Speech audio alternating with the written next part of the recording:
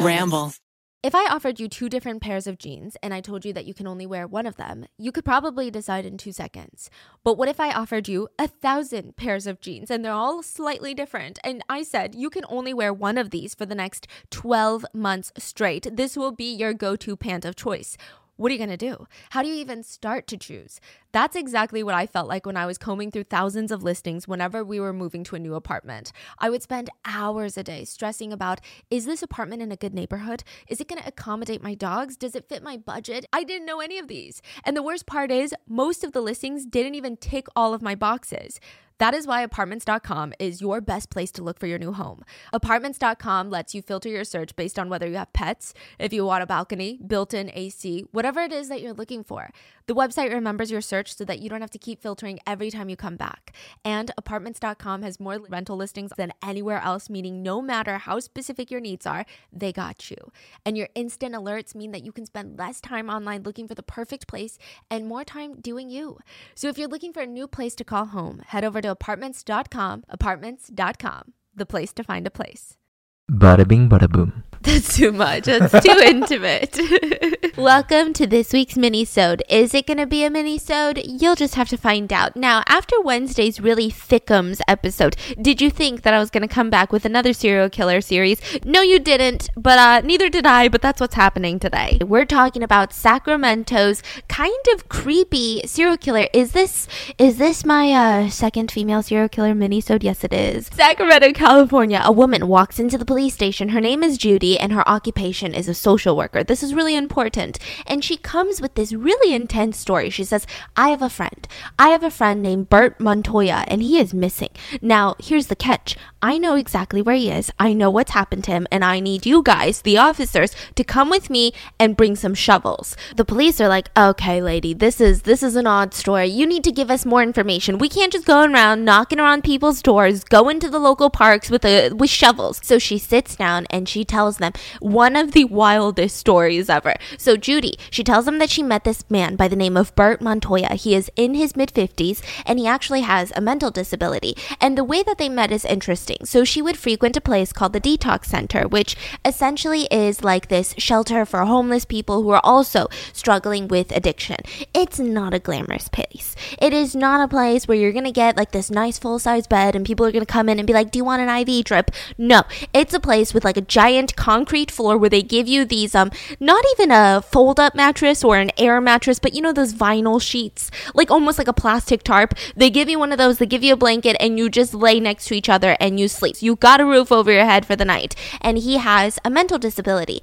I could not find his actual diagnosis, but many people report him to have, you know, the kind of cognitive ability of a 10 or 12-year-old. That is what a lot of sources say. So he would wander around the streets a lot. He would talk to trees. It seemed that Spanish was his main language, and he wasn't really entertaining the idea of talking to people. If someone asked him a question, he would just say like, yeah or no, and that's it. He would also be constantly seen talking to someone that we can't see. Imaginary voices, right? Voices inside of his head, and people would say, oh, well, who are you talking to? And he would say, well, I'm talking to these spirits. And then he would just kind of walk away. So Judy, she meets him and she's like, well, this guy, he just something about him. Even though he's in his 50s, there's something so vulnerable about him. It's so hard not to like him. He seems almost too nice for his own good. Like if you were to go to the detox center and you just look at him and his mattress that he was handed out to looks better than yours, he will swap it with you. Like that's the type of guy Bert was. So she immediately takes a liking to him, and she's a volunteer there. So she starts kind of like trailing him, not in a creepy way. And she sees him again in front of a graveyard. So she's like, okay, like what are you doing inside of this graveyard? And he's having a verbal argument with nothing. So she's like, Bert, what's going on? And he says, well, all these demons in the graveyard are talking to me, so I don't know what to do. So she starts befriending him, and she's trying to tell him, it's okay. Like we can maybe get you to a doctor. We can maybe do this. But it didn't seem like anything was going through. Like nothing was penetrating. Weeks go by, and Judy's like, okay, I can't do this anymore. Like I can't see Bert just on the side going through this mess. Like every time he's at the detox center, he's getting taken advantage of. I just feel nervous about him, you know? Mm-hmm. And he should be on disability checks, and maybe the government can pay for some sort of housing. This is crazy. So she starts talking to her other social social worker volunteer buddies, and they decide, okay, why don't you find a boarding house for him? So essentially what these boarding houses do is they take people from the government. That sounds like a kidnapping scheme. So they will house people that the government has deemed like that they need help and assistance with taking their medication. So the government is like, oh, this person maybe doesn't have a place to stay, or this person can't stay by themselves because they are not taking their medications on a daily basis. So think like Alzheimer's, like these types of things where you need to take your medication. And so they decided, we're going to put Bert in a boarding house. So she starts scouting all of these boarding houses. Finally, she settles on one on F Street. Literally called F Street. So she's like, okay, well, I've heard good things about this place. The woman who runs it, her name is Dorothea Puente, and she seems like this cute little grandma. That's how everyone describes her. She's got this white hair, and she's got these big old owl-looking glasses, just massive. Her teeth have all fallen out, so she wears these dentures. If you see her in the morning, she'll be gardening. She's got this really intense passion for gardening. She will have her hair in the rollers, just like the sweetest lady in town. She gave people a place to sleep. She would cook food every single day for her boarders. I mean, she just seemed super caring. Someone who cares about the most vulnerable population. Judy is like, well, let me go to F Street. Let me go meet Dorothea and see if she wants to take on Bert, because we've just got him applied for Social Security. We've just got him applied for disability because Bert was at a state where he didn't really remember anything. Like, he didn't have an ID. He didn't have any of this. So he wasn't getting assistance from the government, which he should have been. So they go and they meet with Dorothea. And instantly, it was like sparks were flying. Dorothea was just like the sweetest little lady ever. She opened the door. She's got her little hair in curlers. And she's like, come in, come in. Now, once they get in, Judy feels good about this. I mean, the whole house, there's like knickknacks everywhere. It's almost got like a Mexican traditional cultural knickknacks. Do you know what I mean? Like every culture has one. If you go into my grandma's house, you're like, oh man, this woman's Korean AF, right? Like that type of vibe. Mm-hmm. And she's like, wow, it just feels so homey in here. What Dorothea, what is that smell? And she's like, well, follow me into the kitchen. And she's flipping these burgers, which is crazy. Judy was like, I've never seen this before. Boarding houses will usually take all the government money and feed mac and cheese all day, like boxed mac and cheese. But she's making like half-pound burger patties right now. Not even a quarter pounder, like a half-pound burger patty. And she's like, so I just cut all this lettuce. Oh, these tomatoes are from my little garden. Like, she's just like the perfect woman. Is she housing anyone else right now? Yeah, about 8 different people. They're currently residing. Yeah, and so they're like in and out of the house. Now, she has a mix of different people. So she has like the sick and elderly, but she also has the groups of like people that kind of move around a lot, like men who are on government assistance, but they're also stuff that they're struggling with, whether it's alcohol or drugs, right? So they'll be kind of in and out of her place. But she had about 8 people, and they all seemed to like it there. And Bert seemed really happy because Bert was only speaking like little bits of English, even though he was fluent. And Dorothea, she spoke Spanish. So they start speaking in Spanish together. And she almost instantly takes on this like mothering vibe of like, no, Bert, don't do that. Take your hand out of there. She just seemed really caring. So Judy and Bert, they're enjoying this experience, and eventually they leave, and Judy's like, okay, I think this is good, but Bert, you should really think about it. We can always go look at all these other boarding houses and then make a decision. But he was all about it. He was like, no, I'm going to stay here. Dorothy is amazing. So he starts staying there, and he gets his own little room, which these rooms are very interesting. So it has like a bed and a TV, but it's clean. Right? And for someone who is sleeping in this giant room with like 50 other dudes on like a vinyl piece of paper as a mattress, this is a luxury. So he's having a good time. Now, the next time Judy visits, he's got a new haircut, he's got new clothes, new shoes, and he's talking to her. She was shocked. Like, at this point, after weeks of knowing him, they had not exchanged a conversation. It was just like, yep, nope, that's it. So she would do all of the talking, but this time he was like, oh, how are you feeling? I heard you were a little sick. She's like, wait a minute, what is happening? And it just seemed like mentally, physically, emotionally, everything was getting amazing. So months go by, and then all of a sudden, Bert tells Judy that he doesn't want to be there anymore. Out of nowhere. He just says, I don't want to stay here anymore. And it seems so sudden. So Judy reaches out to Dorothea and is like, hey, what's going on? Is everything okay with Bert? Like, is he taking his medication still? And she says, oh yeah, don't worry about it. I actually have plans to take him to Mexico. Wait, what? Yeah. So my grandparents, I have some relatives that are doctors because I come from a family of doctors and people in the medicinal field. Did you know that I was a nurse in World War II? Anyways, that's besides the point. So Dorothea's like 70 years old, by the way, like just straight up grandma, okay? And so she's like, yeah, I'm going to take him to Mexico and we're going to fix him in Mexico. Fix him? Yeah, and Judy's like, no, because I think he had like a remnants of tuberculosis. So Judy's like, I don't think that's a good idea. Like, he's just getting his disability checks. I just don't think that's safe. And I mean, for how many weeks? I can't even imagine Bert being comfortable with that. Like, did you talk to Bert about it? And so she was like, well, don't worry about it. And just hangs up. And Judy's like, what? What does that even mean? So then the next couple of months pass and she cannot get in contact with Bert and she's getting confused. Like, did he just like stay in Mexico? That doesn't make any sense. And so she keeps calling Dorothea nonstop. Like, where's Bert? I want to talk to Bert. But Dorothea is picking up? Yeah, and she's making all these excuses. No, we didn't go to Mexico. No, he's just out for the day. Oh, he must have gone to church. Like, just random stuff. So Judy finally tells her, if he's not there next Monday, when I get there, I'm going to call the police. So then Monday rolls around. She's putting on her clothes. She's getting ready to storm into Dorothea's little place. And then she gets a phone call. A man calls Judy saying, hey, this is Bert's uncle and I picked him up. He's not going to be living at that boarding house anymore. He's going to be living with me. And she's like, what?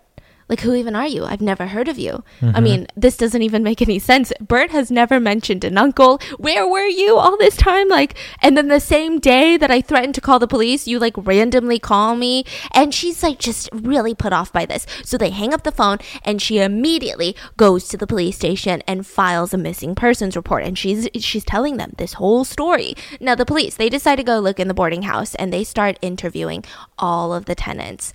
And sure enough, all of them confirm, oh, yeah, Bert. On Sunday, I think like his uncle or something came and picked him up. So the police are like, damn. I mean, he's a full-grown man. Technically, Dorothea isn't like legally liable for him. So, I mean, if they say that he was picked up, okay. So that officer is on his way out when he gets a tap on the shoulder. And one of the tenants by the name of John Sharp sneaks him a note. And then runs back into the house. He opens up that note, and it was a secret arrangement to meet later that day away from the house. And then one sentence, she's making me lie. Damn. So the officer's like, all right, that's really creepy. That's really strange. So they meet later in that day, and John Sharp tells him everything. This is a tenant, and he is one of the tenants that Judy had actually recommended the police talk to. She said John Sharp is, someone who's around. He's been there for a minute. He is almost always sober. So technically, in the eyes of the law, he would be an amazing witness. So you should talk to him. So this is the same person that the officer meets up with outside of Dorothea's house. And he starts telling him everything. Before Bert disappeared, by the way, I haven't seen him in months.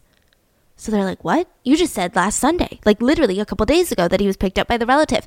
That's all a lie. I have not seen Bert in months. Before he disappeared, Dorothea and Bert were having problems. She was constantly yelling at him. One time, he locked himself in the bathroom and he kept calling the postal service, asking them, hey, why am I not getting my disability checks? And they kept telling him, no, you should have gotten this mail arrived at this day. And he was like getting upset because now he's like assuming that Dorothea is like stealing his checks, but then nobody could even understand what was happening because Dorothea the whole time is screaming in the background while he's on the phone with the postal workers. So that happens. And then one night, Bert comes home from the bar. Now, he was confused because Bert was acting like he was drugged. Like, there was just something so strange about the way that Bert was walking, the way that he was... I mean, he's never seen Bert like this before.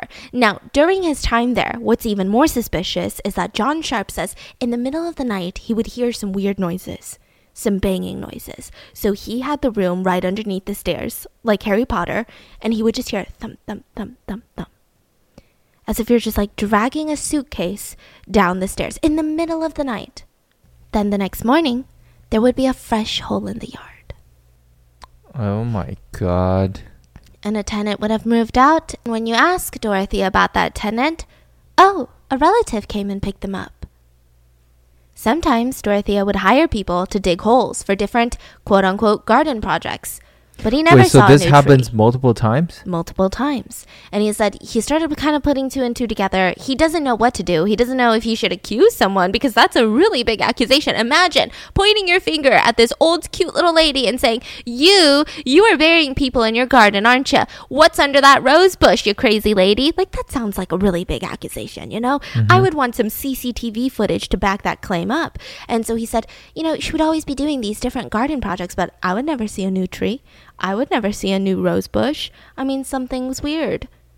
So the officer's confused by this. He's like, okay, like, really though? You genuinely think that this cute little old 70-year-old grandma is killing people? It sounds crazy. So the next day, the police show up. They knock on the door again, and she opens it up and they say, hey, we have this problem. Judy's breathing down our neck. You know, she just won't leave us alone. She's like a Karen at the police station right now. Why don't we just look around your house, looky-loo, and then we can just tell Judy, yeah, we searched her house. There's nothing to worry about. And so Dorothea was like, oh, yeah, of course. I mean, I get it. She just cares a lot. So they start looking around the house. They go to the second floor. Now, this is where Dorothea's bedroom is. They see a dresser full of these blue pills all the way to the top. It just didn't seem like she was taking it. It just seemed weird. So they note that. And then they see another sleeping pill bottle. But this time, instead of Dorothea Puente's name, it says Dorothea Miller. So they're like, who's Dorothea Miller? Is that another name you're going by? Is that your maiden name? And she says, no. She's a relative. She used to stay here, but now she's gone. So they're like, okay, that's odd. So they finish searching the rooms and they don't really find anything. They don't find Bert. They don't find tons of, blood. They don't find any crazy tools that would indicate that he's murdered. So right as they're about to leave, the officer turns around and says, hey, I have a weird question. Do you mind if I, dig in your yard? What? So he said, it's just something that I feel like I need to do. I brought a shovel. It's in my car. We can just go grab it. Wait, is this police here after the story? Yeah. So remember, Judy kept saying, you gotta bring a shovel, right? The reason that she kept saying that is she's been there multiple times and there would just be mounds of dirt. She's digging holes in her backyard. Who does that? Like, why are there mounds of dirt? Why is this a pig farm? That doesn't make any sense. You live in Sacramento in a very busy area. Why are you doing so many DIY projects? And so she's like, yeah, sure, go ahead, dig in my yard. She even offered them another shovel because she was like, well, you only have one shovel for two men. That doesn't make sense. Here's another one. So they bring their shovels out to the back and they just start digging in the garden area, like right underneath her avocado tree, her rose bushes. Just start digging. Now, this is the part where you're going to get really frustrated with the police because, like, what? Absolutely. What are you thinking, sir? They start digging and they see cloth material. They start picking it out. They're like, what is this? It looks like clothing. They start picking out some more. And then they find what they describe to be thin pieces of leather. They assumed that someone had cut up a leather jacket and buried it. Now, why would anyone do that? No one would do that. Later, it would be tested positively for human flesh. But they were like, ooh, leather jacket, must be some clothing. Like, imagine you're just like sitting there as a police officer thinking that this is a leather jacket. Wait. They dig up human but they thought flesh. It was leather. Because it had like dried up and it wasn't like big pieces. It was like very tiny pieces. But I don't know why in their head they were like a leather jacket, like strips of leather. To me, that doesn't sound, especially why you're digging in the first place. Yeah. But you're like, no, it's a Maybe leather they're jacket. just noobs that never seeing any. They don't listen to true crime podcasts, these police officers. Sometimes I genuinely believe that some police officers should listen to more true crime podcasts. Yeah, I think so too. I think so. Because I'm like, are they dumb? That one police officer listening to this right now, angry. Sorry. Okay. But yeah, he was like, no, it's the leather jacket. It gets worse. So as they're digging, they hit something really hard and the police officer just assumes that it was a tree root because a couple feet away from them there's this huge avocado tree, which if you guys don't know, avocado trees have pretty thick roots. So they're thinking, okay, must be a root. Let's just start aggressively shoveling, aggressively banging at this root. Oh, no. Their idea, they said their game plan. I'm laughing because of how freaking ridiculous this is. Okay, they said, okay, let's try to cut the root in half. That was their thought. So they're like chomping on it. They're like, we need to cut the root in half because like we need to go deeper because we're looking for a human body, but we found a leather jacket. It's weird. Okay. They're like saying, I don't know what's running in their head. My God. So they try to cut the root in half with their shovels. It doesn't work. So the main officer, he tries to dig it out. He like goes in there all hands in and he starts pulling and pulling and pulling. And finally it pulls out and he plops down onto his butt and he looks at it and it is not, yeah, you guessed it. It's not an avocado tree root, but it, in fact, is a femur bone, a human femur bone. So he's like, Now he knows. now he knows. Okay. Thank God. Now, he knew immediately that this wasn't Bert, though, because Bert has only been missing for, let's say, 3 months, right? This was skeletal remains. There was not flesh on there. The leather pieces were flesh that had somehow fallen off the body and then decomposed separately. But, I mean, this is strange. Nobody else was reported missing from this same house that showed up on their feed, you know? None of that. Who is this? So they knock on the door, and Dorothea comes out, and she looks so shocked. She's like, oh my God, is that what I think it is? That's crazy. They're like, do you want to explain this? She's like, no way that's human. If that's human, I don't know anything about it. You know, there are other people that live here. You would have to ask them. Now, the police have to go along with this because the house has been around since 1898. Like, this is an old house. This is like in Sacramento. There's a lot of history there, right? And people actually used to just bury their loved ones in the backyard. In like the 1800s, they wouldn't like get a coffin. They wouldn't go to like an actual graveyard. They would just kind of bury their loved ones. So not only can they not accuse Dorothea, but they can't even necessarily assume that this is a homicide victim in the backyard. Like it could have definitely just been a loved one of someone who lived here in like the, I don't know, early 1900s. So they brought in experts, but they can't arrest Dorothea. They can't arrest her. So they just ask her politely, can you come into the police station? Because we just want to ask you like for a statement. So she comes in and this entire interview was recorded and it's weird.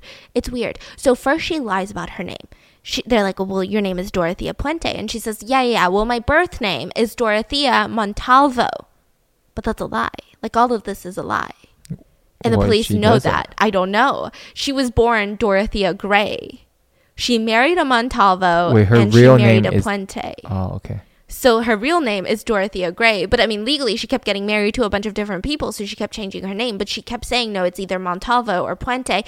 Like she never mentioned the fact that her name was Dorothea Gray. Which, by the way, I don't know her exact heritage. But she doesn't look Hispanic. But she swore up and down that she was born in Mexico. But when you look at her birth certificate, she wasn't born in Mexico. So I don't know what's going on over there. Where was she born? She was born in like Washington or something. But she was like, yep, Mexico. It's only like the other side of the North American continent. She tried to build rapport with the police officer because his last name was Hispanic. So she was like, oh my God, are you Mexican? I'm Mexican. And he was just like, okay, what are you even talking about? So he ignores that. Records show that she's only 59 years old. Only 59 years old. But she went around telling all of her friends and all of her neighbors told the police that she's in her 70s at the very least. So this is all getting so strange. So they start questioning her and she's just so calm in all of this. She denied knowing anything about Bert, anything about the remains in the backyard. Didn't even seem nervous. I mean, a crazy good liar. They kept threatening her. They said, I'm going to dig some more and I'm sure as hell going to dig up some more bodies. Am I not, Dorothea? Am I not? And she just said, well, I don't know. I don't know what you're talking about. Not once did she hesitate. She stuck to her story. She didn't even break a sweat. It was crazy. It was crazy. So her main thing that she kept telling them is that there is no way that I could drag out Bert into my garden. I mean, he's like, what, 200 pounds? Look at me. I'm a grandma. I'm tiny. Like, I'm like 70 years old. Dorothea, shut up. You're 59. We have your records. But she's like, look at me. I'm so old and frail. I don't even have teeth. I can't even mash my own potatoes in my mouth. Like, she was just doing the absolute most. And she kept saying, I believe in God. I know he's going to show up. Just super stubborn. They're like, what? What do you mean? And she just kept saying, no, he's going to show up. You can't just like say that at the police station. No, he is. I believe in God and he's going to show up. Now the police were intensely confused about this because other people that they had interviewed with this type of level of just stress, high tension, nonstop accusations, they were usually in tears, just bawling their eyes out. There would be hardened criminals, like, you know, the ones that are all tatted up that are like, I'm not scared of anybody, get out of here. They would be crying in the interrogation room. Dorothea is straight chilling. And so the press, they get wind of this, that there has been a body dug out of this grandma's garden, and they start freaking out. And Dorothea, it turned out that she was actually on parole when this was all happening. She was on parole. She was actually legally prohibited from running any type of boarding house. But social workers over the years had sent close to 19 people to her door. So now it's like a question of what's going on with these social workers. Why are they sending her people? Or why is she on probation? Oh, it gets worse. So she was on probation for poisoning elderly people, essentially. I'm not laughing. That's some heavy clue, isn't it? Yeah. I'm not laughing at what happened, but I'm laughing because, like, what? Like, imagine being a journalist and be like, well, what is she on probation for? And it's like, oh, poisoning elderly people. So what does she do now? Oh, she runs a boarding house for elderly people. Like, what is happening? So in the city, there was a loophole. To open a boarding home, you only needed a business license. No background check, no fingerprinting or regulation. So she got a license to run a boarding house without anyone knowing that she wasn't allowed because she was on parole. She was actually visited by parole officers at that exact address, and nobody asked, hey, who are these people? Nobody asked that. They just were like, oh, maybe they're friends. And then they would leave. God. This went on for years, and she was running a boarding house where people would go missing. So the next day, the police show up, and they continue to dig. Now, meanwhile, like I said, Dorothea has not been arrested, so she's chilling inside her house. She, like, got ready for the day. She's drinking some. It's said that she drank vodka and orange juice the same morning that all of these police officers are digging up her lawn, like, just having a casual day. So when they get to a specific part in the backyard with newly laid cement in it, and they start digging, John Macaulay comes out. Now, this is Dorothea's friend and also a fellow tenant. He's very interesting because he lives on the second floor with her, which none of the other tenants have been allowed to do. So it seems like maybe they're really close, or maybe they're even dating. He lives under the... That's a different John. There's two Johns. Okay, yeah. My bad. So we'll just call him the friend, right? So the friend comes out and he's watching them while they're digging up the backyard, which again, I mean, I guess he's permitted to do that. So he's standing there just watching them, like as if he's watching gardeners like do work in the backyard, just chilling. And then all of a sudden he says, oh wait, Dorothea wants to ask you a question. You guys have to come back in. And she says this to the main officer. So if he leaves, then the whole digging stops for a little bit, right? Oh, John says that? Yeah. He just like taps him all of a sudden out of nowhere and says, Dorothea needs you. So he goes into the house and he sits down with Dorothea and she's like, hey, am I arrested? No, Dorothea, you haven't been arrested. You wouldn't be here if you've been arrested. Why? What's wrong? And she says, well, all of this, nonsense and the police and all the press outside is making me so nervous. Do you mind if I just walk to the hotel nearby and grab some coffee?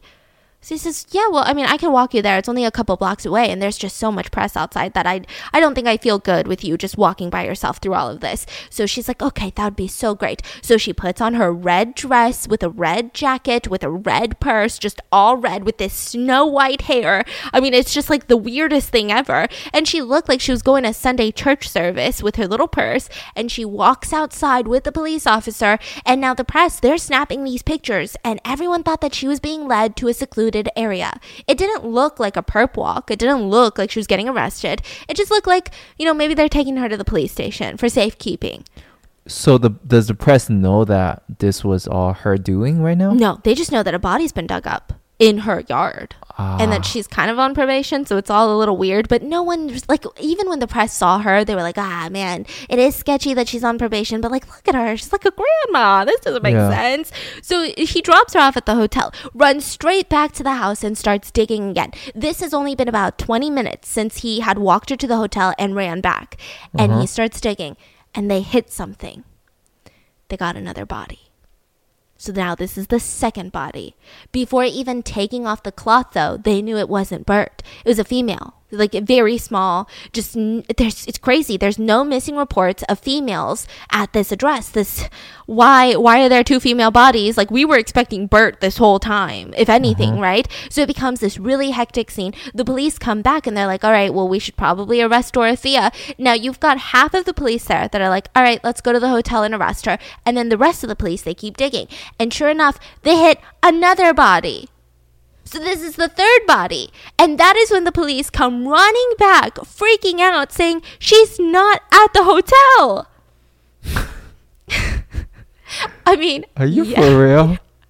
So, I mean, this is nuts. I mean, the press thought that the police were absolute idiots, because how do you, and he walked her to the hotel too. Like, he was just and he just left her there. Yeah, this is the same guy that thought it was so pieces of leather jacket. I'm confused. Why did he walk her there? Because technically he felt, I'm not agreeing with this, he felt that they hadn't found a second body yet. So maybe it was just that one body, and maybe the body dates back before Dorothy even lived here. So he just like walked her there. For what purpose? Oh, because the press. He didn't want the press to like hound her. Oh, so he's... so he was shielding her. Yeah, because, you know, there was so many reporters outside. He was like, you're going to get hounded. This old little lady, who's really not that old. She's like 59. Calm down. But she looks 70s purposely. That's so weird. So she gets to the hotel and she runs away. So the police, I mean, the press are chasing the police. The police are running to the hotel and they just look like absolute idiots. I don't know what else to say. They interview the hotel staff and they say, oh yeah, the little lady with the red coat? Oh yeah, she called a taxi service and got into a taxi and left. So now they're like, oh my freaking God. The press are outside the hotel snapping these pictures. Even the police chief, he had to go on the stand, and this is not something that they couldn't even remotely come up with something. So they said, yeah, we let her walk away. We shouldn't have. She's a killer. There's no excuses for how this happened. Straight up, have you ever heard the police take that strong accountability for something? He straight up said, yeah, what the fuck? We fucked up. I've never heard that before. There was like no spinning this. You can't even... Can you imagine? Like, it's just so dumb, right? This is so freaking dumb. There's no way the police could like spin it into a way that's like, oh no, this was better for the investigation. You know, like there was nothing. This was like our hands were tied. Like they couldn't do anything. So they keep searching for her and they keep digging. Now that 3rd body was found with lime all over the body, which I think Dorothea thought that this was going to speed up the process, but it actually sometimes preserves the body from like decaying so much that it gets really intensely like smelly and odorous, I guess. And it was a rather big body, the 3rd body. I mean, a huge bundle, like 7 or 10 layers, shower curtains, tarp. Like this body had been wrapped diligently. And, you know, it seemed like this person wasn't in the ground for that long, and the weight of the person, the height, it all just kind of fit Bert. So they believe the 3rd body was Bert. There was a plastic garbage bag over his head, which kind of comes to the question later, were some of these people buried alive? So the police, they go to the press. They say, hey, so we done goofed and we need some help. If you guys see this fugitive, we think that she's headed for Mexico. Please let us know. They let the Mexican border know, and they're like, please don't let her get into Mexico, because usually once they flee to Mexico and they speak Spanish and maybe they have ties in Mexico, they can't spend all that money to bring in all these American cops in there and just like find this person, right? So they're like, if you guys could just let us know. So the taxi driver calls in and is like, oh yeah, I think she was headed south. I dropped her off at a train station and she was headed straight for Los Angeles, which is about like a 6-hour, is it a 6-hour drive, right? So like an even shorter plane ride, but like train ride, I'm sure it's like anywhere between like 5 or 6 hours, right? So they headed straight for Los Angeles. So they're like, okay, well, we need to call LAPD. We need to call all these people. Meanwhile, the digging continues. So within 3 days, 4 bodies are uncovered, all wrapped in blankets, bed sheets, plastic, shower curtain, just all of that. Now, the crazy thing is, out of these 4 bodies, nobody other than Bert has ever been reported missing. So they have no idea who these people are. They have no idea. They're trying to identify the bodies. The social workers that were recommending people to this boarding house, they're freaking out. They're straight up calling every single person that they have ever come in contact with this, because this is their biggest nightmare. They're in this business to help people, and they just straight up send people to their death. So they start freaking out, calling everyone, and underneath the patio, yet again, they find another body. So they find 7 bodies in total. Now, one of them had no hands, no feet, and not even a head. It was decapitated. And there was evidence that at least one of the victims might have been buried alive, because there was evidence that it seemed like someone was trying to kick up to get out after being buried. Oh, my God. So around this time, a next-door neighbor comes forward to the police and says, hey, so I found this really suspicious box, just like seemed like it was thrown into my yard. I'm right next door to Dorothea, but you should probably look inside. They look inside that box, and it was just filled with teeth. So it seems like she had probably tossed it on her way out, because she was like, oh no, maybe the teeth is going to identify them. So she like tossed it in the yard. So he keeps their teeth? Yeah. So, the question is, who is Dorothea Helen Gray? Because now she is on the absolute loose. She's running wild in California. Where is she? Who is this serial killer? Why are there 7 people buried in her backyard? So, mind you, I'm sorry, I apologize. She was actually born in Redlands, California. She was the 6th of 7 siblings. Now, her parents, they were super abusive. They were alcoholics. They did not make enough money to support the kids, and they just were like not in a good situation. So this was one of those cases where the mom, she was engaging in sex work, but she would bring it home a lot of the times. So she would just have these men coming in and out of the house. And I mean, this is not really like the most well-built house. So the kids would hear things that they didn't want to hear. So it was just really traumatic. And then the mom, she would do this thing where she would go on these crazy party binges. She would just like leave the kids with the husband and be like, bye, I'm going to go out with the clients for the weekend, and just be gone for days at a time. Now the dad, he was incredibly abusive. He wanted to do his own thing. He didn't want to look after the kids. So they came to the decision. They compromised. You know how parents do? They like sit down, they compromise. So the compromise was that we're going to lock the kids into a confined closet, because if they can run free, they might go into the kitchen and grab a kitchen knife. But if they're stuck and locked up in this walk-in closet, then they can't hurt themselves. So we'll just put some food in there. So like imagine like a small little walked-in closet with 7 kids with just like piles of food. At one point in Dorothea's life, the dad actually tried to hang himself in front of all of his children. So there was a lot of trauma involved. Now, the dad passes away when Dorothea is 8, and then a year after that, the mom gets into a motorcycle accident and passes away. So it's just back to back to back trauma. But I think something was wrong with Dorothea, because like I said, she has a lot of different siblings, and none of them else turned out to be serial killers, right? So it's like we can feel sympathy, but it's not an excuse. We can feel a lot of sympathy because she was a kid at the time, and she started spending a lot of time in these various foster homes, and she suffered from sexual abuse from these foster parents. So then we've got another traumatic situation. So finally, she's taken in by these relatives in Fresno, California, and it just seems weird. So this is when she starts developing this fascination with lying. Like, she becomes a full-on pathological liar, and she starts lying about the strangest things. She would tell people that she was born and raised in Mexico, which is like fine, okay. And then she would tell another person, no, I was born in Mexico, but then I came to California and my parents abandoned me under a bridge, and this like random family picked me up from under the bridge, and now I'm living with them. But that's a lie, because this isn't a random family. These are literally your relatives. What is happening right now? Mm-hmm. So then she would lie that she had 18 siblings, but 4 of them are already dead. So she only has 14 siblings now, but she used to have 18 siblings. It would get worse later in life. So Dorothea, later in life, she would go into these bars, and she would, it's the weirdest thing. She would go into these local bars, and she would just like slam her hand down on the bar and be like, oh man, I need a vodka. They'd give her a vodka, and they'd be like, rough day at work. And she's like, yeah, they called me in for this emergency surgery on this like 7-year-old girl. Oh my God, I was in the OR for like 12 hours. I need a shot. She's not a doctor. Like, I don't understand these lies. They're so insane. And she would do this all the time. It got so bad that the local community members, some of them just called her the doctor. Like, they thought she was a retired doctor that was now running a boarding house. So her first marriage happened when she was 16 years old, and she got married to a 22-year-old man. F that man. His name is Fred McFall, and he was a soldier. So they end up moving to Washington together, and she just gets into the sex work. She was already kind of doing sex work before she met him, but it got worse once they met.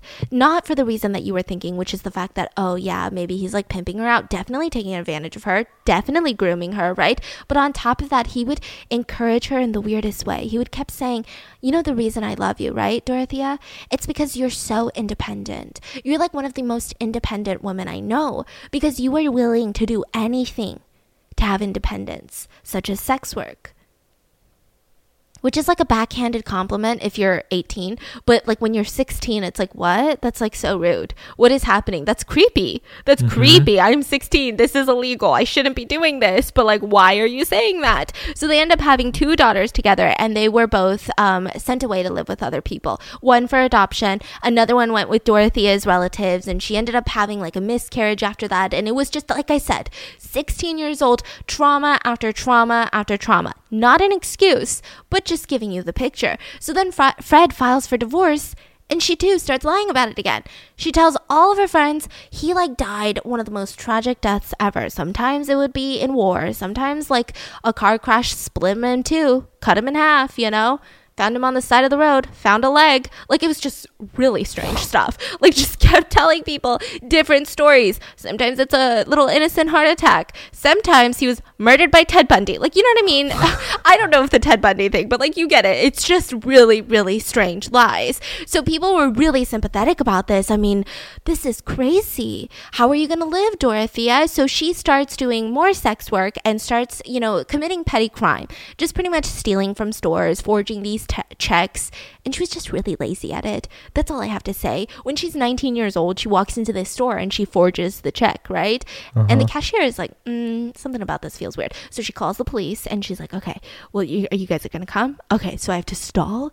So she's like, okay. So she starts stalling Dorothea, like, oh, you should try this one on, right?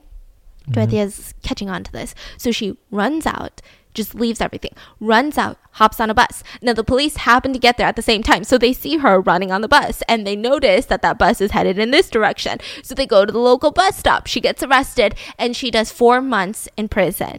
Now, during this 4 months, they do a psychiatric assessment, and it's just said that she had super low self-esteem, that the reason that she steals all these clothes and stuff and makeup is to make people like her.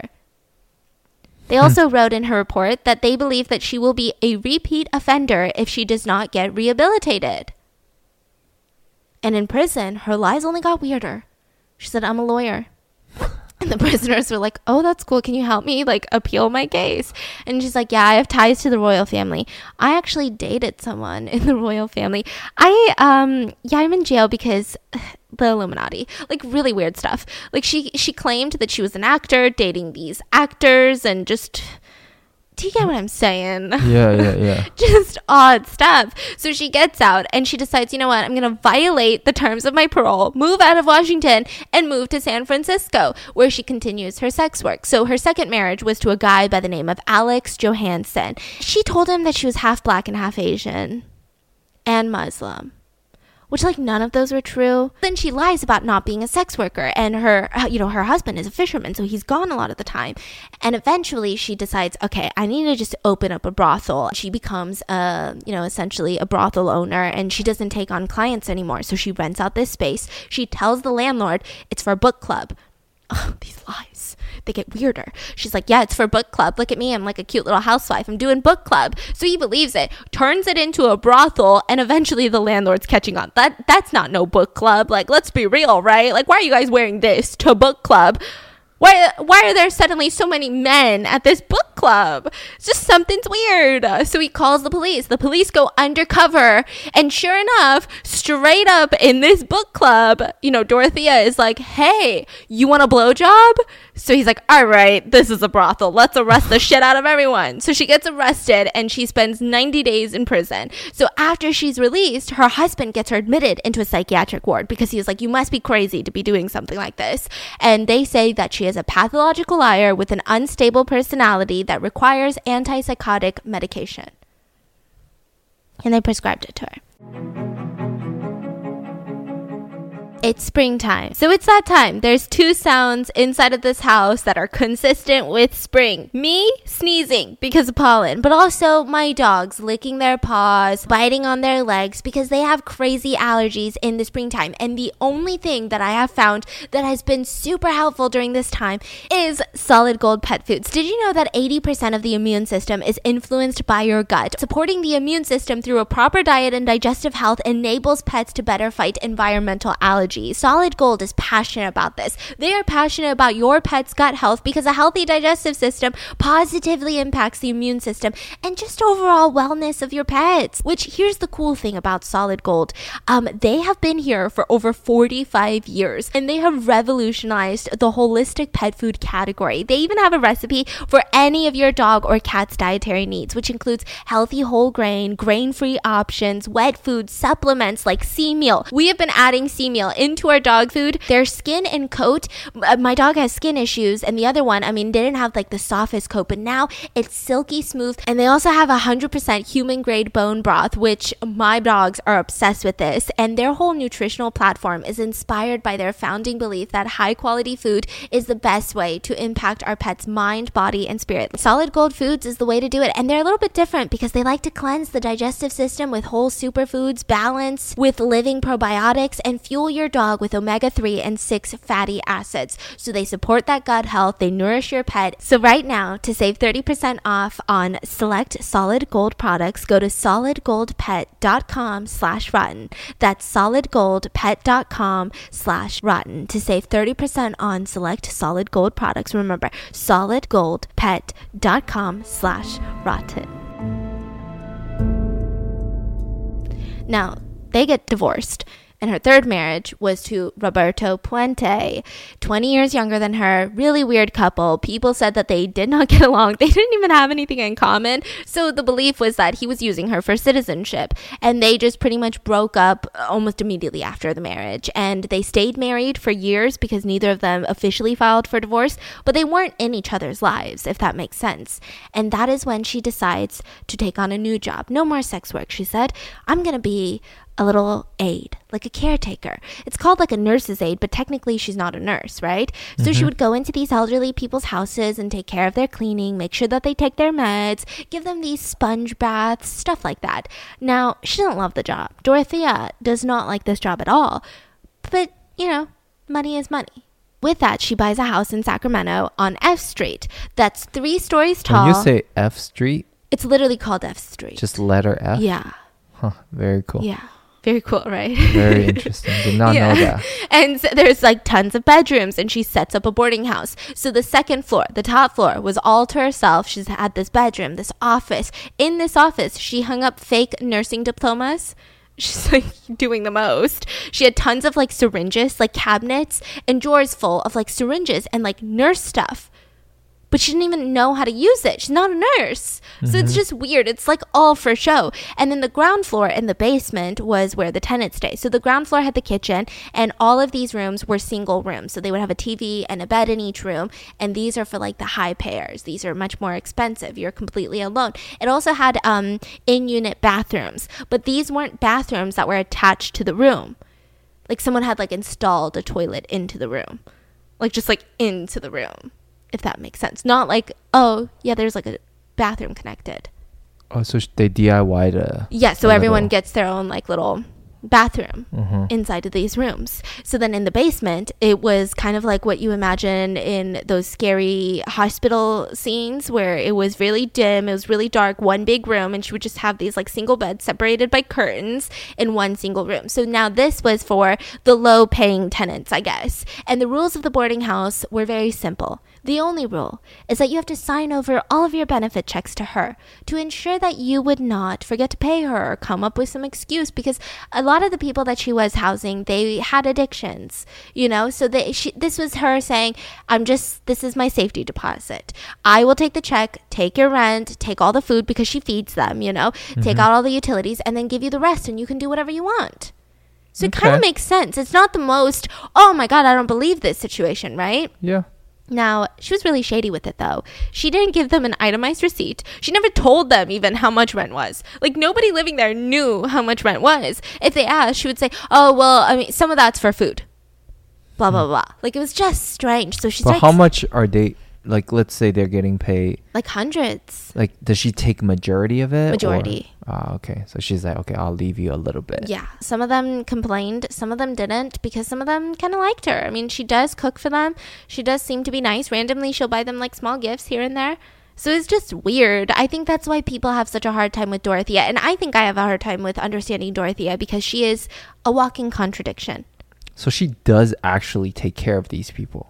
Like Maybe not to the best ability, but it's not like she is abusing the shit out of them. It's not like your standard like elderly abuse center where they're just like beating up the elderly people and stealing all their money. Okay. It seems like she does try to take care of them to a certain extent. Okay. Like she is okay. really busy, like cooking nonstop.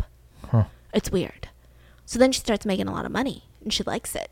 I mean, she starts spending money on clothes, going to the bars all the time, paying for shots, buying pizzas to the bar. What a popular person. And the community loved her because this is a woman who's lived a full life. I mean, she's a former actress and a surgeon. A surgeon. This is crazy. You know, she had so many heart surgeries on little children that were successful. I mean, wow. She has connections with the royal family. Did you know that? Yeah, it's crazy. She has 14 siblings. She was born and raised in Mexico, super cultured. I mean, this is a woman of experience. And the community loved her. So they started inviting her out all to these community events. And she started giving back to the community. She would buy local school kids who were really struggling, just buy them backpacks, food, school supplies. She would donate tons of money to like the police association and all these other charitable things. She would donate money. And so everyone was like, this is just like the sweetest old lady. She's got all this money from being a surgeon and an actress in movies that I've never seen before, but she must be an actress, and now she's donating it. In this boarding house, she would constantly tell people that she lived such a privileged life and she just wanted to give back. So people believed her because she's given all this money away. I mean, if she was just using these people for money, then she wouldn't give it away to charity, would she?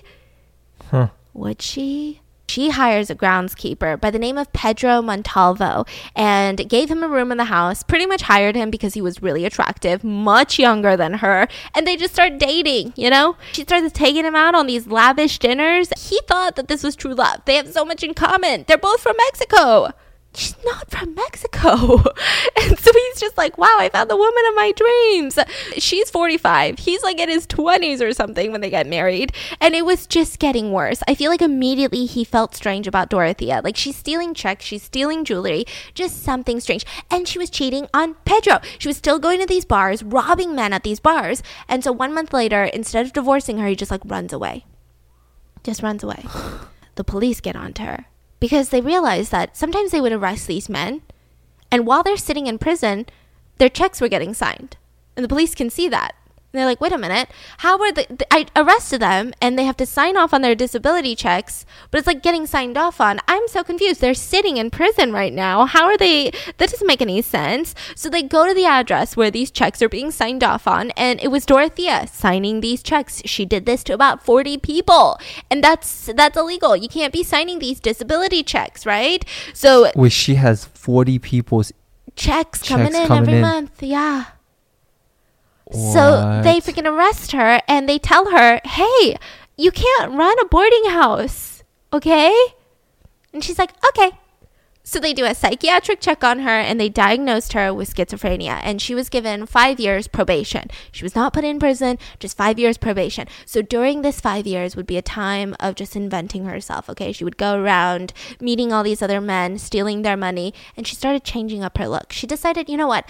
I like the boarding house business way more than robbing people at the bars. So she starts growing out all of her white hairs. She would dress older. She would walk older, get all the styles about like the people who are in their 70s, when in reality she's like in her 50s. She really looked the part of this cute little grandma. So she starts renting a room with a family that lives on F Street, so the same street. So she starts renting a room in that boarding house, and I mean, she just starts scamming around some more. She pretended to be a nurse, targeted these elderly sick people, and then she would go to their house, give them some medicine. They would pass out, wake up, and have all of their valuables taken. She loves stealing people's checkbooks and then forging the checkbooks with their fake signatures, trying to steal money into her account. While nannying, she gets this little side hustle. So these men at the bars, let's talk about them, right? Dorothea would start meeting people. One of them was Malcolm McKenzie. He is the one that kind of jump-started all of this crazy why she's on probation in the first place. They meet at a bar. They're having a great time. He's like in his 70s. She's in her 50s. And he suggested, hey, why don't we go back to my place? Listen, I hope that when I'm in my 70s, I'm like, we're still porking, okay? Like, we're still doing the nasty in our 70s.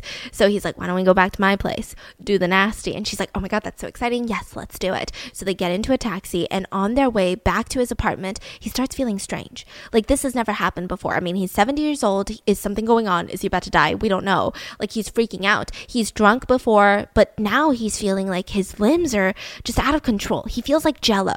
And finally, they make it into his apartment. Somehow he's able to unlock the door, and he just collapses onto his couch. But the weird thing he said is that he felt paralyzed, but his mind was sharp. He was conscious. And that's when he starts watching her just calmly, coldly, walking through his apartment, finds his small red suitcase, opens it up in front of him, and starts dumping all of his valuables in there. And at the end, she walked up to him and took off his rings, dumped it into the suitcase, locked it up, and rolled out of there. What? So he wakes up the next morning and he vividly remembers all of this. So he goes to the police and, what's going on? I saw all of this. I think she drugged me. The police arrest her and she just kept saying, it's a gift. It's a gift. I don't know what you're talking about. This was all a gift. He gifted it to me. You guys are crazy. So they said, all right, well, you guys have to show up to court in a couple of months. Just show up to court and fight it out in court. This is all we can do. So now she's out waiting for her court date. You would think that she's going to lay it low, right? No. So she had this best friend, the only friend really, named Ruth, and Ruth's husband was dying. So Dorothea was like, oh no, when your husband's dead, how are you going to support yourself? And Ruth is like, I don't know, I'm freaking out. So Dorothea's like, well, we should start our business together, a catering business. Oh, it'll be so good. But I don't have money. Do you have money? You have $2,000 saved up? Why don't we open up a joint account for our business, right? And you put the money in there and we will get straight to work. Not only is this a great investment, you will get your money back and more. So they put that $2,000 into that little, joint banking account. And then Ruth's husband passes away and she's super sad. So Dorothea offers her, why don't you move in with me in my room in this little, house that I'm renting in? She's like, okay, I guess that makes sense. Ruth's kids thought this was perfect. Dad's gone now. You can spend time with your best friend. This is amazing, right? Mm-hmm. But slowly, her health starts declining. She starts acting really strange, just seems zoned out anytime the kids would come over or they would go out to lunch. What's going on with our mom? So they straight up asked Dorothea and she said, oh God, she's been having these nervous breakdowns and I took her to the local hospital and they keep giving her these tranquilizers. She's so depressed about, your dad's passing. It makes sense. So they thank her. They're like, wow, thank you so much for taking her to the hospital. And then a little while later, Dorothea calls the kids, freaking out. She's like, you need to come over to the house right now. So they rush on over and Ruth, their mother, is just sitting there on the ground in a fetal position, staring at a wall. Can't talk to them. Can't move. Just staring at a wall. They're so confused by this, but maybe they can get her some help. But that next morning, before they can even get her help, they get a call. Ruth is dead. So Dorothea believed that Ruth took more medication than she should have because, it was prescribed to her. She was either losing it mentally or she took her own life. It's so sad, but that is what it is. So the autopsy was done on Ruth's body and it showed that she had a drug overdose of Tylenol and codeine. Now, these were never prescribed to her. So this is strange. Just all of it is strange. She didn't leave a note for the kids. She didn't even tell the kids. Just super weird. Everyone was super suspicious of Dorothea. They start investigating. The autopsy also showed that Ruth had pills in the back of her throat that hadn't dissolved yet, which, you just take that much pills that you don't even finish swallowing and letting it dissolve later on. That just seems really crazy. Mm-hmm. They also do some digging into that hospital that Dorothea allegedly took Ruth to because she's having these nervous breakdowns, and they tranquilized her, right? Turns out the hospital has no record of these visits. So the kids are suspicious of her. Yeah. Now. And they keep telling the police, I mean, you got to arrest this girl. Like, she killed our mom. And they tell the kids, this is all circumstantial evidence. There is no proof that she is the one that administered the medicine to her. And we are ruling her death a suicide, which is the biggest blow to these kids. They will eventually get some sort of justice, but just insane. And the police were a little bit confused, you know, the ones that were waiting for her court date to happen. They were like, oh, well, she was being investigated briefly for her best friend's death, so this is all strange. And then they find out, wait a minute, we just heard from her friends that Dorothea bought a plane ticket to Mexico. She took out that $2,000 in that joint account, and now something weird is happening. Dorothea ends up at another friend's house, pretty much drugs her and steals all of her valuables, and she actually gets arrested while holding all of the valuables of her good friend Dorothy. Dorothea stole from Dorothy? Yeah, and she literally got arrested with all of her stuff, like all of her IDs, her rings, like her cards, her cash, and she was like, it's What a is gift. happening?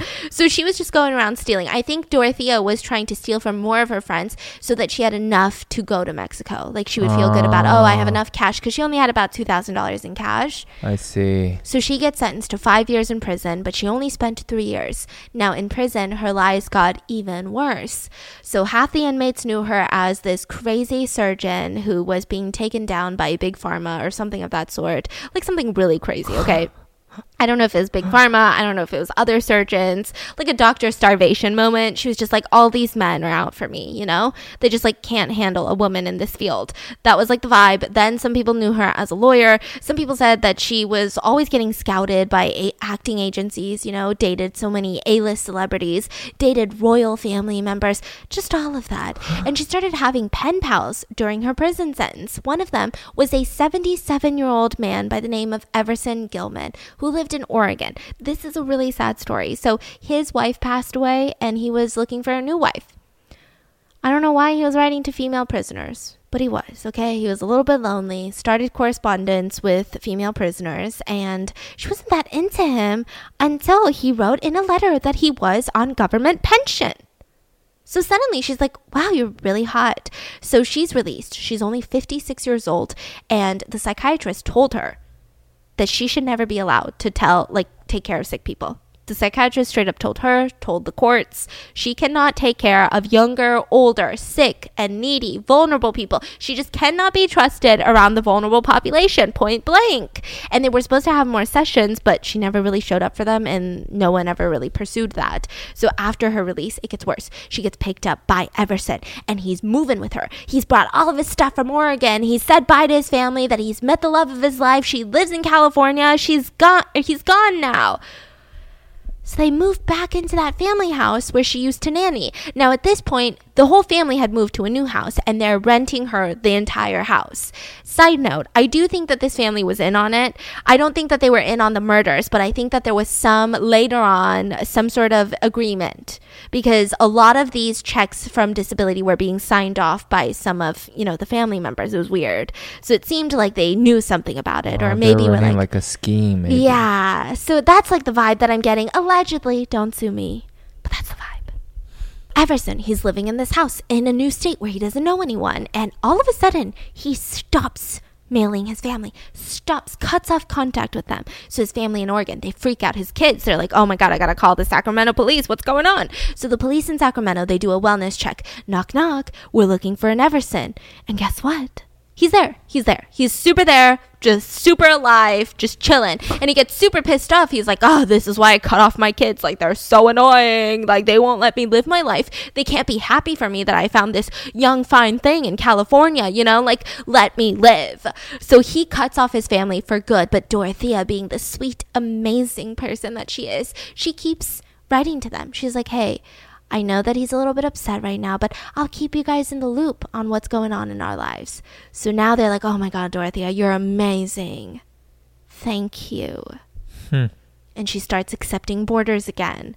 So, around this time that she's accepting these boarders, Everson's family, they get a letter that he's moving down south. He's done with Dorothea. She's heartbroken. He's moving out now. He says that he's going to update you guys eventually, but, that is what it is. But he had been murdered. So the theory is either he had been slowly drugged or he had been drugged and then suffocated. So when the kids got the letter, they were like, oh, it's fine. Yeah, they were just like, I mean, this is so weird, but I guess, right? I mean, it just like made sense a little bit. Enough. Like it's that weird, it's the edge of like, oh man, if I call the cops and do this crazy thing again, it's going to make us look dumb. It's going to make him look dumb. He's going to be more mad at us. But if I don't do anything, it's like, you know what I mean? Just like that really gray area. So she drugs him. She murders him. And this time she does. So this is before any of her, like, this is her second murder. Ruth had passed away in the hospital. She has not buried anyone in any of the gardens yet. And she has no idea what to do with Everson's body. So she drags him into a spare room of the house, which later all of the reports called the death room because it smelled like death. She brought all of the bodies in there until it was time to bury them. It's really bad. So she kept them in there for days. She didn't know what to do with the body, so she starts getting desperate and she starts freaking out. What do I do? What do I do? So she hires a handyman, a random handyman, and says, hey, I need you to build me a box, a storage box. Well, what is the box for? For my books, you know? Because I'm like such an educated person. So I need to put my books in a box and I need you to make this storage box. I'm thinking 6 feet by 2 feet. What's you know, like a coffin, but not, it's obviously not a coffin. It's for my books, but kind of like a coffin shape, you know, kind of like in length and width, like a coffin, but like not a coffin. So he's like, yeah, okay. I'll build you that box. So he starts building that box and then she comes up to him and she's like, hey, I have this random red pickup truck, you know, that was Everson's. Do you want to buy it for like $800? It's in good condition. And he's like, $800? That's like an amazing deal. Yeah, I want to buy it. I don't have a car. So he buys this pickup truck from her for $800, builds the storage box, and she loves it. She's like, oh my God, I'm going to fill it with books. And do you have a lid for it? Oh, that's the lid. Okay, so I can just like nail it shut or something. Oh, this is good. So he leaves. And then she calls him back and she's like, hey, I put all my books in there. Can you help me move it to like my storage unit with that new truck? I know you have a truck now because I sold it to you. So can you help me? So he's like, okay, sure. So he drives up to her house. They load that big box that had been nailed completely airtight shut into the truck and they start driving to the storage unit. But before they get to the storage unit, she sees the Sacramento River and she says, hey, can you pull over? So they pull over and she says, you know, I'm thinking about it and these books are not even expensive, you know, and my storage unit is expensive and I'm paying a lot for all the space and I don't think I can even make space for these books. I think I should just leave it on the side of the river. So he's like, okay. So he helps her, takes this coffin-shaped wooden box to the side of the river and they just leave it there. And he went home, he said, wow, I helped a cute little grandma today. I love elderly people. I love seniors. She's not even considered a senior. He really had no clue, huh? He had no clue. Oh my goodness. At least that I know of, allegedly, you know? And so New Year's Day, a fisherman is trying to look for a place to fish on the Sacramento River and he sees a big wooden box and he's like, wow, that is oddly like a coffin shape. Seems weird at a riverbank. Wow, really strange. So he walks towards it and he's like, what is that smell? So he opens up the box and he sees the badly decomposed body of an elderly man. So bad that they can't even ID this person. He calls the cops in and they only know that he's an elderly man. But other than that, he's kept in the morgue as a John Doe. That's it. Wow. Meanwhile, she's still getting his pension checks every single month. Yeah. So these pension checks don't stop until it was notified that they passed. Yeah. So technically, it can go on forever. It seems like it. Wasn't there the story of that one woman who had her husband in the freezer to get those pension checks? I feel like that happens a lot. Like more than I'd like to think it does. That is really odd. But then like sometimes it's so sad because I don't even think there's anything sinister. Like I don't think that they murdered each other, but maybe they just like can't make money. I don't know. Yeah. Not this one. This is straight up sick and twisted and murder. Dorothea's boarding house, her tenants. Like I said, she has a variety of different tenants. Some of them were just elderly sick people who were not able to take their own medications on a daily basis. Like they would either forget, they would either not do it. So now the government is paying, her place to house them from these checks, she's getting a portion of it. So that was some of them. Those were her patients that she liked, like the tenants that she liked. These are the ones that she actually cared about them. She fed them, she gave them their medication every day. And then she had the other tenants that were on disability or that were on this or this support system, and they would pay her to live there, but they were succumbing to their addictions. They were drinking a lot. They were, doing other drugs. One of these women was Betty Palmer, who was 80 years old, and she was a super active old lady, like just flirted with her doctors nonstop, like that type of lady, like the ones that people love, and she's like, oh, stop hitting on me, doctor, like I'm too young for you, like that type of 80-year-old lady, like the fun ones. She moved into the boarding house and she suddenly starts getting sick. I mean, she was there for a month and then suddenly she vanished. So Dorothea tells everyone, oh, her daughter picked her up, went to live with her, Betty, you know how she is. So she had taken Betty's body to the death room, locked her in there, and last time she's thinking that was too dangerous. I can't just commission these coffin-like boxes from Handyman all the time. So what do? Maybe I can just bury her in the backyard. But what if one day the body is dug up, What if one day I move out, I think I'm free of all of this, and then someone digs up the body? A dog. The next family is going to have a fucking golden retriever, going to go into the back and just dig. Oh my God, a human body. Then she's going to be ID'd and it's going to be linked to me. Okay, I have to get rid of all the identifying features. So she sawed off her hands, her feet, because your footprint works, your fingerprints, and then decapitated her. Wrapped the rest of her remains in cloth in the middle of the night. Went to her little fruit garden.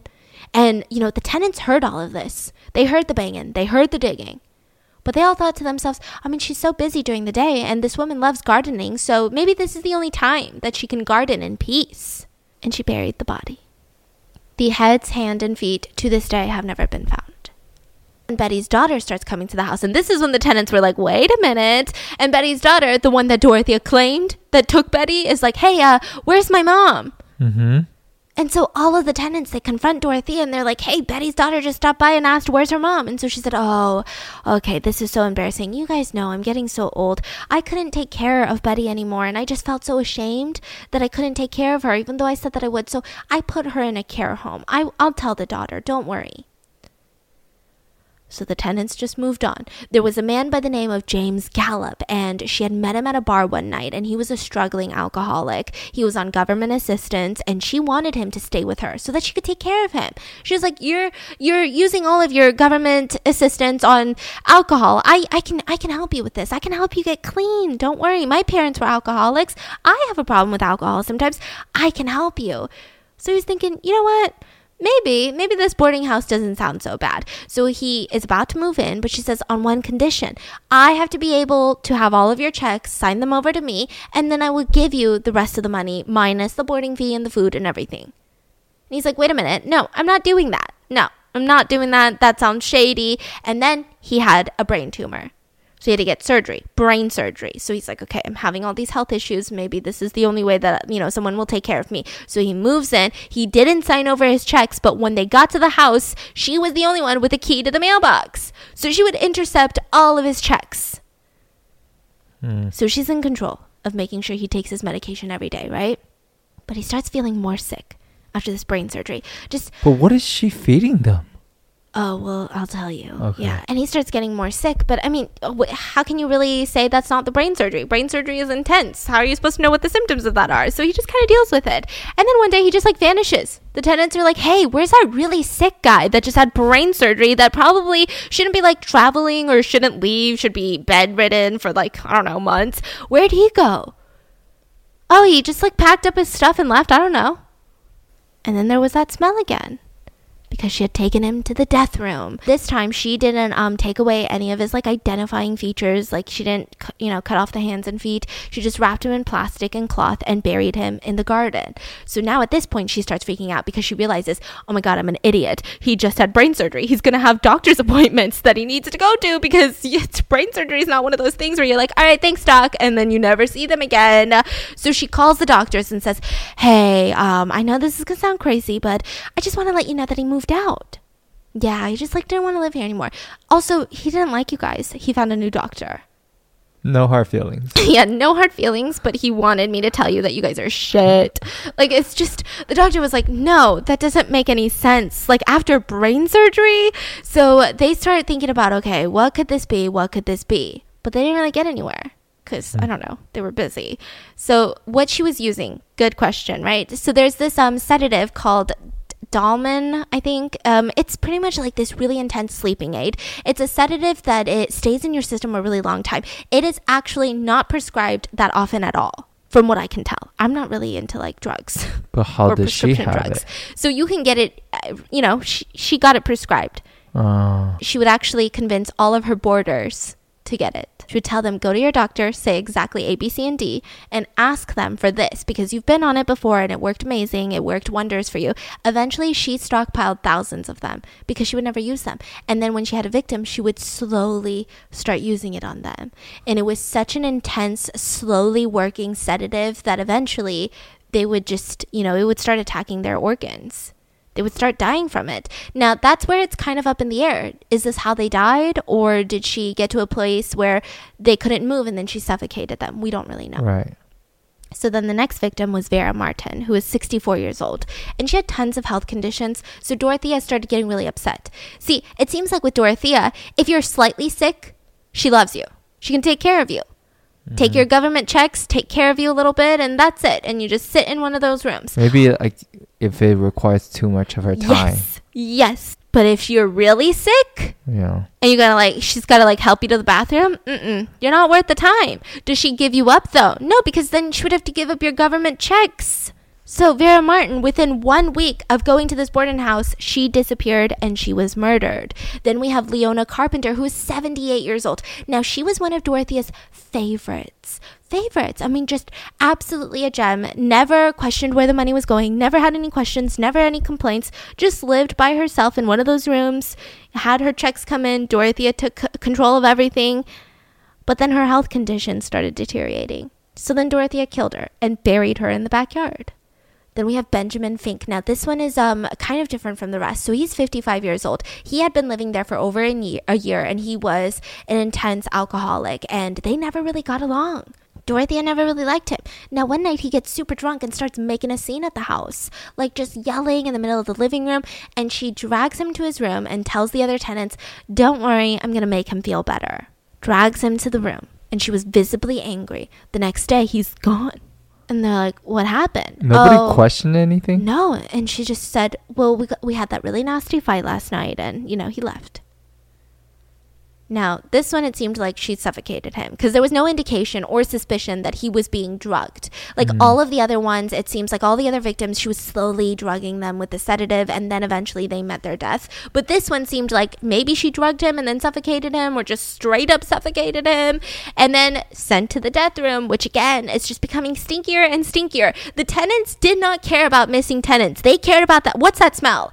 And she would straight up tell them, it's the new fertilizer for my garden. So the whole house probably smells like that. Yeah, because it was carpeted and she would leave them in there for days. So there would be a lot of fluid that would leak into the carpet and even into the flooring underneath the carpet in the death room. And her backyard, I mean, this is Sacramento, California. She didn't have a Texas-sized backyard. At this point, it was jam-packed. It was like a graveyard. So then Dorothy Miller, 65 years old, the one with the ID, or the pill bottles and the ID found in Dorothea's room the day that, the police came, she disappeared. She was also a tenant, There was just a lot. It seemed like Dorothy was one of the tenants that got suspicious about the government checks. And then, Bert, like we were talking about in the beginning of the podcast, he disappeared. So that's leading you up to the beginning of the story. And that is when the public start giving tips. Like I said, the taxi driver was like, oh, she's headed to Los Angeles. All the digging continues. The social workers are freaking out. They found 7 bodies in total. And then, Mexico's freaking out because they're like, we don't want her. Like, get her out of here. Why is she trying to come here?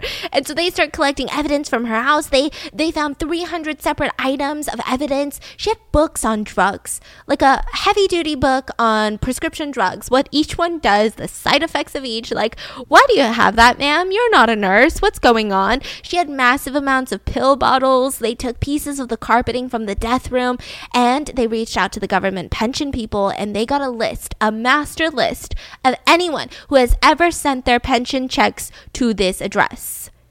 And so from there, they went on a spree of contacting and tracking down each person because they don't have IDs for these 7 bodies. They need to know who these people even are to be able to even tie them to her. Yeah.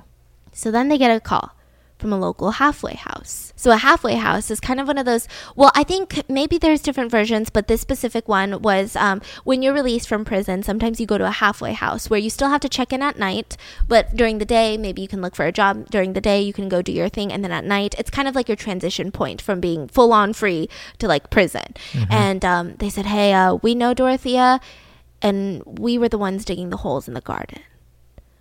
So now the press is like, what? The police is like, what? So she would ask parolees to come dig these holes in the garden, and she would pay them. And she was really nice. She was providing these people with work, and she would constantly tell them, you know, the rest of society is shutting you guys out, but I won't dig these holes in my garden because I want to plant a lemon tree. But she would never plant a lemon tree. And one of the parolees went to the police and said, so Dorothy had asked me for a huge favor one time.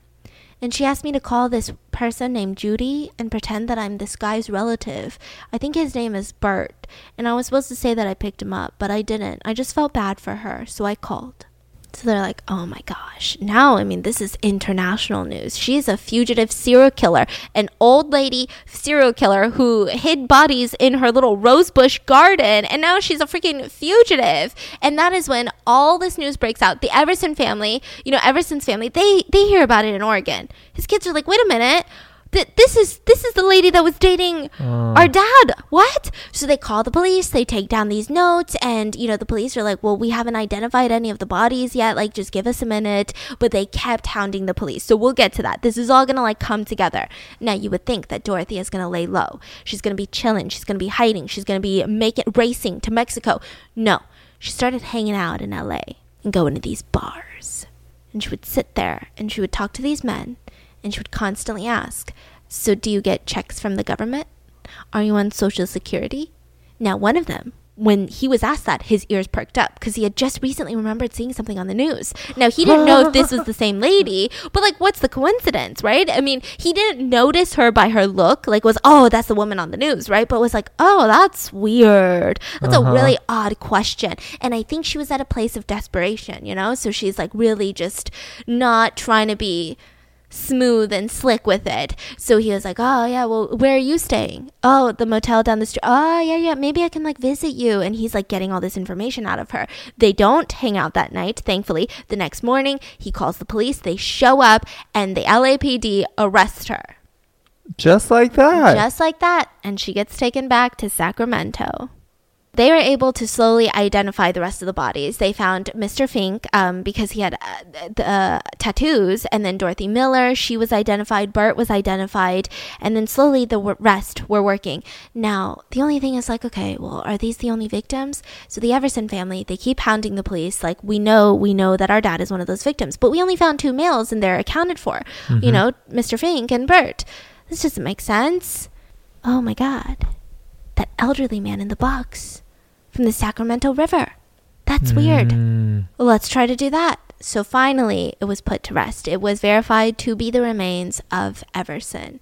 And then Ruth's family start reaching out to the police like, hey, we told you guys. We were the first one that told you guys that she's weird and that she's a murderer, but you ruled our mom's death a suicide.